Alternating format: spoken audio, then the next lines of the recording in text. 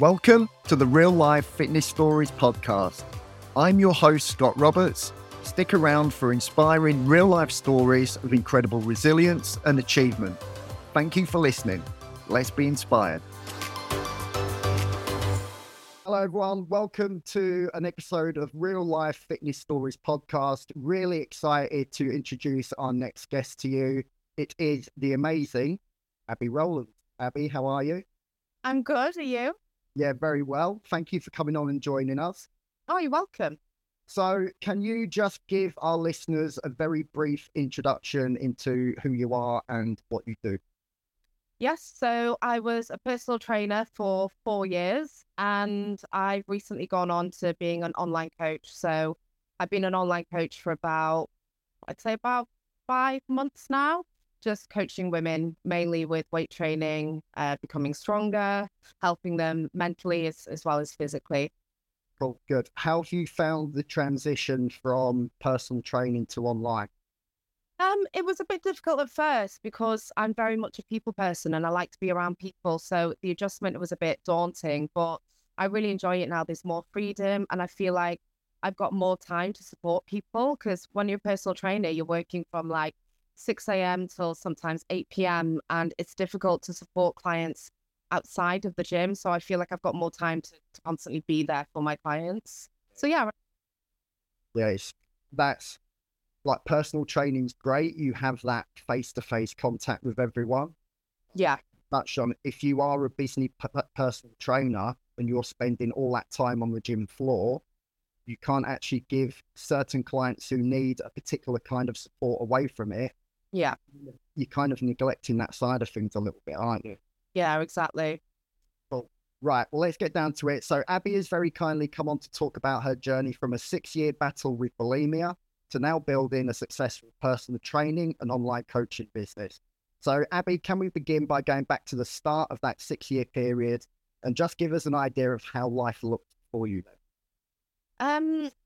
Yeah, so I mean, people always ask me when did it start and what triggered it, and I always find it quite difficult because I don't think there was anything specifically that triggered it. I know that it started round about the time that I finished uni, so I went to uni quite late. So I was 21 when I started uni, and then so I left when I was 23, and that's when things started to go downhill. I think I felt a bit lost. I felt I didn't know what to do with my life. I was quite lonely.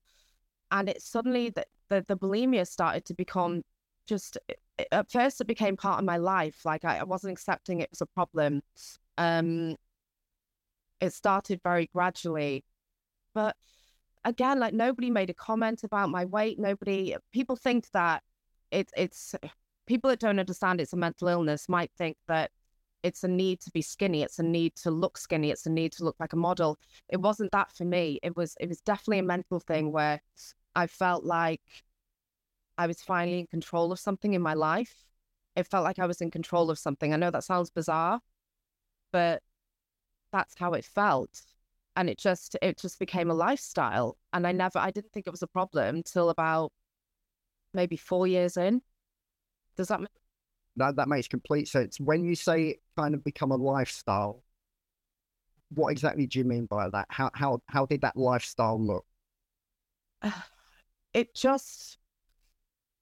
was just a part of my life. It was part of my everyday life. I didn't see it as being a problem. I just did it. I had the urge to do it every single day. And yeah, it did make me feel depressed. It was a vicious cycle. I couldn't stop doing it. And then the next morning, I would feel horrendous because I'd done it again. But then I would do it again in the evening. It was very much an evening thing. So yeah, it was very dark. I was very depressed. My hair started falling out. My teeth were bad. I was cold all the time, but I just kept doing it. And it's not the sort of thing where, my friends back then, some of my friends who didn't understand it would say like, just stop doing it, Abby, just stop doing it. It's like telling somebody, stop having cancer. It's not that easy. You need to be helped. You need medical help and professional help. So yeah, it wasn't a good time. Because you mentioned your friends there. I'm probably going to jump forwards a bit to one of my questions a bit further down the line. But your friends then, are any of them in your life now? Yeah, they are. They're my closest friends. So obviously they see you where you're at now. Yeah. What do they say about it? Kind of that person you was and how you was acting and kind of how you was responding to their advice, if you want to call it advice, to who you are now and who they see in front of them. Yeah, they didn't know that I had it until I sought help after 6 years. The comments that they made to me were things like, you're looking really skinny. They knew I had a problem, but they didn't really want to address it. So they would say things like, why don't you just eat more? Why don't you see that you're too skinny? They would say things like that. But I think they were being very sensitive about it. They didn't want to say, Abby, like, we definitely think you've got a problem. What was the question? Sorry, about them. I suppose their thoughts on who you are and how you've changed. Yeah, I suppose when you are in such a low position, you could potentially lose some of those friends. yeah, Because you've maybe pushed them away for whatever reason, or yeah, they've maybe walked away because the friendship was potentially too much hassle or whatever. yeah. I mean, they're obviously good friends because they are still around. I'm just wondering their thoughts, I suppose, and what they say about you back then. I think now they're super proud of me. They're really, really proud of how far I've come and how I've recovered and that I'm strong now. They have been there for me since day one. I'm gonna get emotional now, and I've not got emotional in ages. Sorry. No, that's fine. um, yeah. So they were there for me from day one, but I just think they didn't want to say that it was an issue because they didn't want to offend me. But now, yeah, now they're just really proud of me. I don't think it ruined the friendship because they loved me and they knew it was a problem. But until you address a problem yourself, you're not going to get help.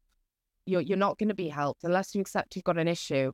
That's why I push people to, if you think you've got an issue, if you've got a bad relationship with food, if you suspect you've got something like that, seek help. It's not shameful. It's not something that's pathetic or tragic. It's not your fault that you've got it.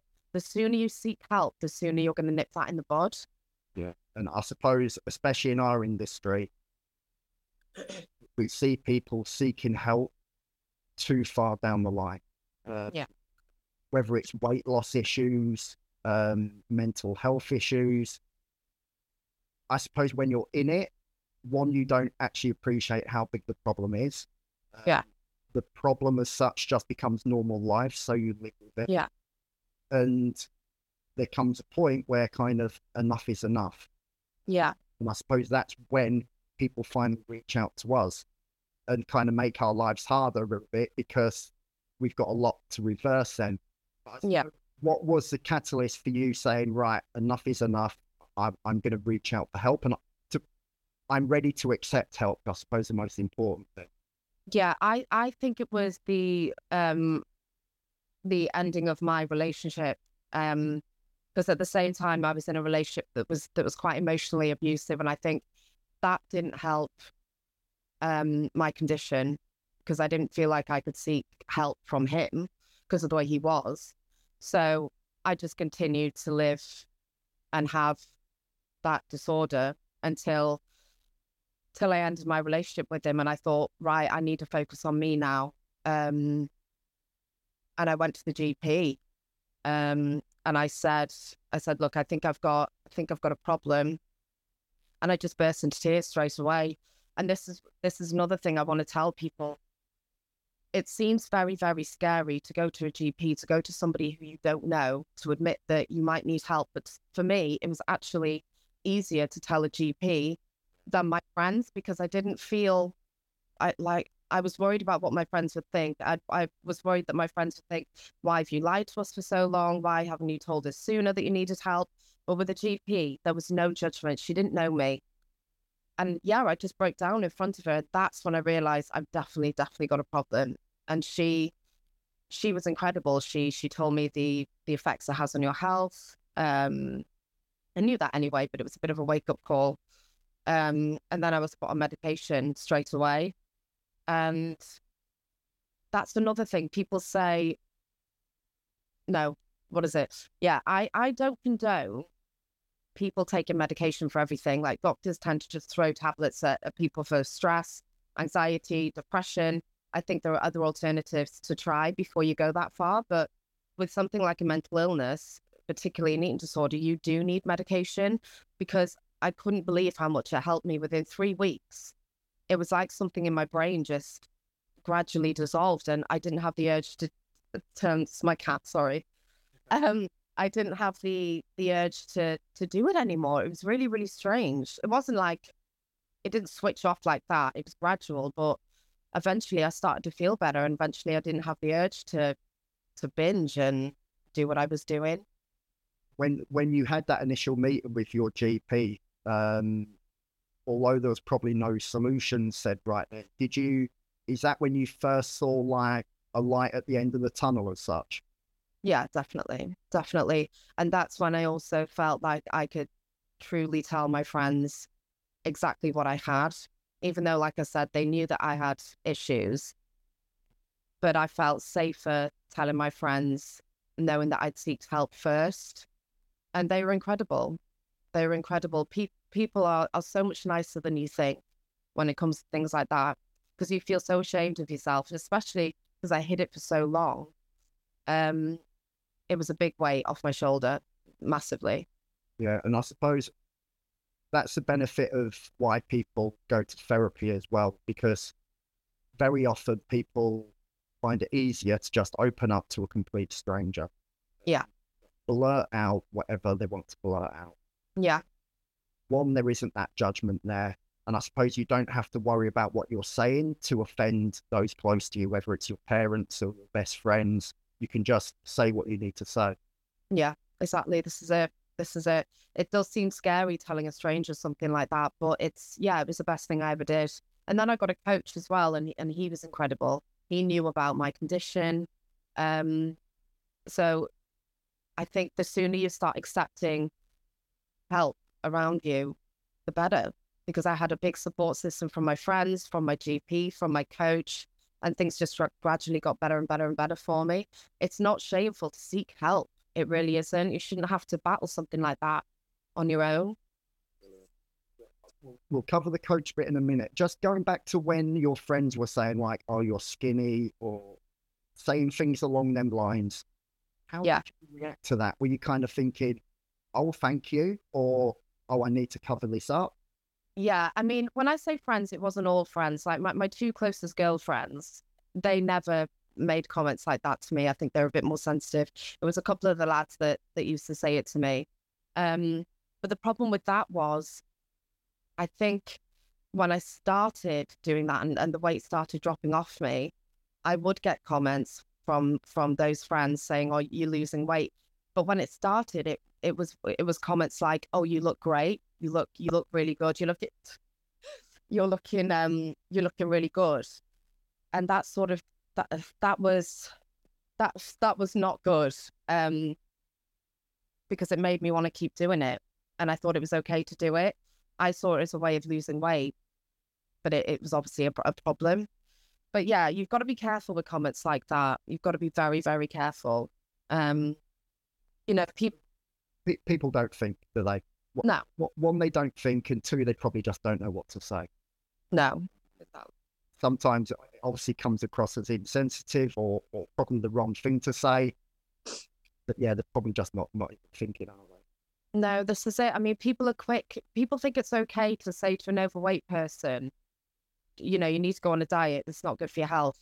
It's so much easier to say that to somebody who's overweight, but they think it's fine to say to somebody, oh, you really need to eat a burger or something. That's not nice. Like, skinny shaming somebody is just as bad as fat shaming somebody, because you have no idea what's really going on. So we'll get to the coach. Just before you signed up with the coach, did you have a history of training? Obviously, you're in the industry now, but did you have a history of working out and going to the gym or whatever before this time? Well, yeah, cardio. I was addicted to cardio. You know, when I didn't make myself ill with bulimia, whatever I did eat, I would go to the gym and I just want to burn it off. I would just get on the treadmill and I would spend hours on the treadmill. So yeah, the gym to me was just cardio, going straight past the weights. I I just wasn't interested. I was the person that thought weights make you bulky, weights will automatically make you big. If you're a woman, it was for me, it was just burn off what I eat. The gym for me was a punishment. So yeah, in terms of a history with training, that was my training history. I never trained as such. Yeah. And it's why them images you see on social media, like if you eat this, you need to burn X amount of calories. They're just so dangerous Yeah. for that exact reason. Yeah. Especially when we're talking about a poor relationship with food, you're then just thinking, right, I need to go and burn this off. Mm. You know, if all you've had is one burger all day, you've actually undereaten. Yeah, exactly. Exactly. So let's get to the coach. At what point in your recovery as such did you then sign up with the coach?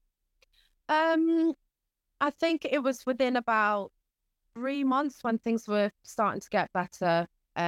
When I was having therapy and I'd been on meds for a good few months, that's when I reached out to Josh. And I say it to him all the time. He was just incredible. He was dead patient with me because I still had that body dysmorphia.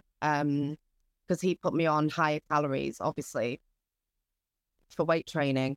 And I used to say to him, look, I'm scared. I'm scared I'm gonna gain fat, I'm gonna gain fat.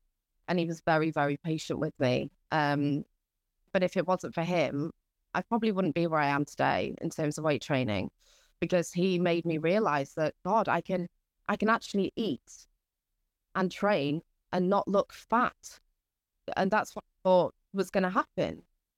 Because in a way, it's a bit of a not a dangerous situation. It's a difficult situation for him to be in because a lot of the help you probably needed at the time was kind of out of his scope of practice. Yeah. So how did those initial conversations go? Was it just being very patient? This is what we're trying to achieve. This is how we're going to do it. And we're going to take our time with it. Yeah, he was. He was super patient. He wasn't a bully saying, Abby, you've got to eat this amount. Stop gaining fat. He was very, whenever I messaged him and I said, I feel really fat today, he was very, very kind about it. I think he understood. He knew it was in my head, but he never made me feel stupid for making those comments. I think he knew that if I trusted him and I trusted the process, eventually I would see the light, and I did. And it was a gradual increase of calories. He didn't put me in a massive surplus straight away, because that would have been like a disaster probably if I'd gained a massive amount of weight too quick. So yeah, the initial conversation with him was fine because I'd already spoken to my GP about it. I spoke to my friends about it. I was quite open about it by then. I wouldn't have told him about it before seeking help, like not a chance. It's just reminded me of an ex-client, actually, a similar situation, but not. But she'd gone to a coach and they'd said, right, you're undereating. You need to eat this amount of calories. And that high number just freaked her out completely. Yeah. It freaked her out that much that she just dropped out. She just didn't want to do it. Yeah. So I had the benefit of knowing that. So I actually started her on lower calories as such, calories that she was comfortable with. Yeah. Further down the line, once she kind of saw, okay, this isn't going to make me fat, this is actually helping me, then, once that confidence was there and trust, I suppose, we then worked our way up. Yeah, this is it. It's a gradual thing. It's baby steps. Like as a coach, you can't just dive straight in there and put people on a shitload of calories. It's just, you've got to be sensitive with things like that. The amount of calories I'm eating now, God, if you told me back then that I was eating that amount of calories, I would have laughed. Like, there's not a hope in hell I would have thought that I could eat that amount without getting fat. And it's nice, a lovely feeling. Oh yeah, I can imagine. So at what point during the coaching process and I suppose your journey did you then think, right, I'm going to enter the industry and want to make this a job, I suppose? I don't know, to be honest. I must have been with Josh at least a year, because I was still with him when I started at Pure. So and I was with Josh for a couple of years. So yeah, it must have been about a year into coaching that I thought, you know what I wanted to do, it wasn't just, I didn't want to just be a PT. I wanted to help women overcome what I've achieved. Because training changed my life so drastically, I wanted to help other women in my position. I wanted to show women that it's okay to eat. It's okay to not be smashing cardio every day. It's okay to be lifting weights. You're not going to get bulky. And the effects it has on your mental health is just huge. It's massive. Like all my clients say that their depression has been lifted, or their anxiety, or their stress, everything has been so much more improved since training. And that's what I wanted to do. That's why I only train women. It's not a sexist thing. I've got more empathy because of, as a woman myself going through that. Yeah, you can relate to each other, which is an important thing. I mean, you don't have to be the best coach in the world. If there's that trust and belief in each other from both sides, then you're unstoppable, really. Yeah, exactly. So in regards to where you're at now personally, just one question I was thinking about. If you was to, I presume you're not in a dieting phase or anything at the moment, you're not in a deficit. If you choose to go into that phase now, how are you mentally with that? Are you, Yeah. or is there a bit of anxiety? I am in a deficit now. Yeah, which is cool because I'm okay doing that. I don't freak out. I'm in a slight deficit now, just for the summer because I'm going on holiday and I've been in a surplus for a long time now. But yeah, it doesn't affect me anymore. But I was going to say, it's interesting you say that, because when I started with Josh, I wanted to compete. I thought, wow, what an achievement that would be to be on stage after having an eating disorder. But it did start to trigger it when I had to introduce cardio back into my life and I had to start cutting. It freaked me out. As soon as I got on the treadmill, it made me remember my life back then. And I said to Josh, I can't do this. I've come so far in my recovery. I can't be cutting. I can't be lowering my body fat that amount because it's going to trigger something again. So I didn't. So now I just train to get stronger. That's my aim, mentally and physically. And if I do want to diet down a bit, it doesn't affect me anymore. I don't get obsessive over it. I'm absolutely fine. Did that answer your question? Yeah, and it's just brought up a couple more as usual, but it's interesting what you say because everyone sees these fit pros or whatever you want to call them doing shows, and they see the end product on stage looking as lean as they've ever felt, as lean as they've ever looked. They don't realize that a lot of them either have a history of disordered eating and they're using these shows as control. Yes. I used to do an old podcast a few years back and we had Amelia Thompson on.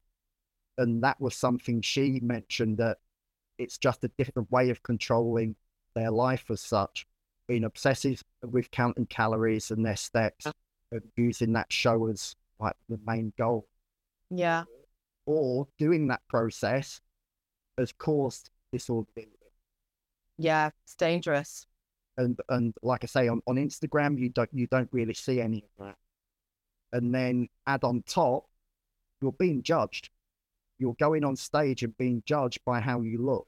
Yeah, by your body fat amount and how much muscle you've got. It's really dangerous. So in your head, you're being told you look amazing. You're in the best shape of your life as such. And then you've got a judge saying, well, you're in 10th position because you don't look good enough. How are you, if people don't realize that, and how are they going to respond to that? Especially if you've got a history of an eating disorder. That's why I freaked out. I'm not gonna, I couldn't do that. Fair play and it doesn't affect them. Like, I've got a lot of respect for that, but yeah, it's not for me. Cool. So anyone listening to this in your position or a similar position, what advice would you give? Get help. Accept that you need support. Open up to somebody, whether that's a GP or a friend. Make that first step. That as soon as you make that first step of admitting that you've got a problem, or admitting that you might have a problem, you might not have it, but even if you suspect that that you might have it, talk to somebody. Don't hide it, because it can just become a lifestyle. It'll become a habit. You'll become used to it, and you'll accept that that's just your life. And that's when you're in the dangerous downhill spiral, the way I was for 6 years, because I just accepted it. So talk to somebody. Don't think that a GP is going to judge you or not help you, because they do take things seriously nowadays. They really, really do. It kills so many people every single year, eating disorders. So the sooner you talk to somebody about it, the better. And accept medication, accept professional help. There is no shame in that. And this is for men as well. Men go through this. This isn't just a female thing. So, yeah. Perfect. Right. I'm going to end on 2 questions. How do you feel about that part of your life now?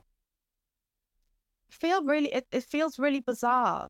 Like, I forget about it until I look at photographs. Like, if I look at my transformation photos on Insta, I think, Jesus. Because there's one photo where you can see my ribs. I think it was on holiday with my ex.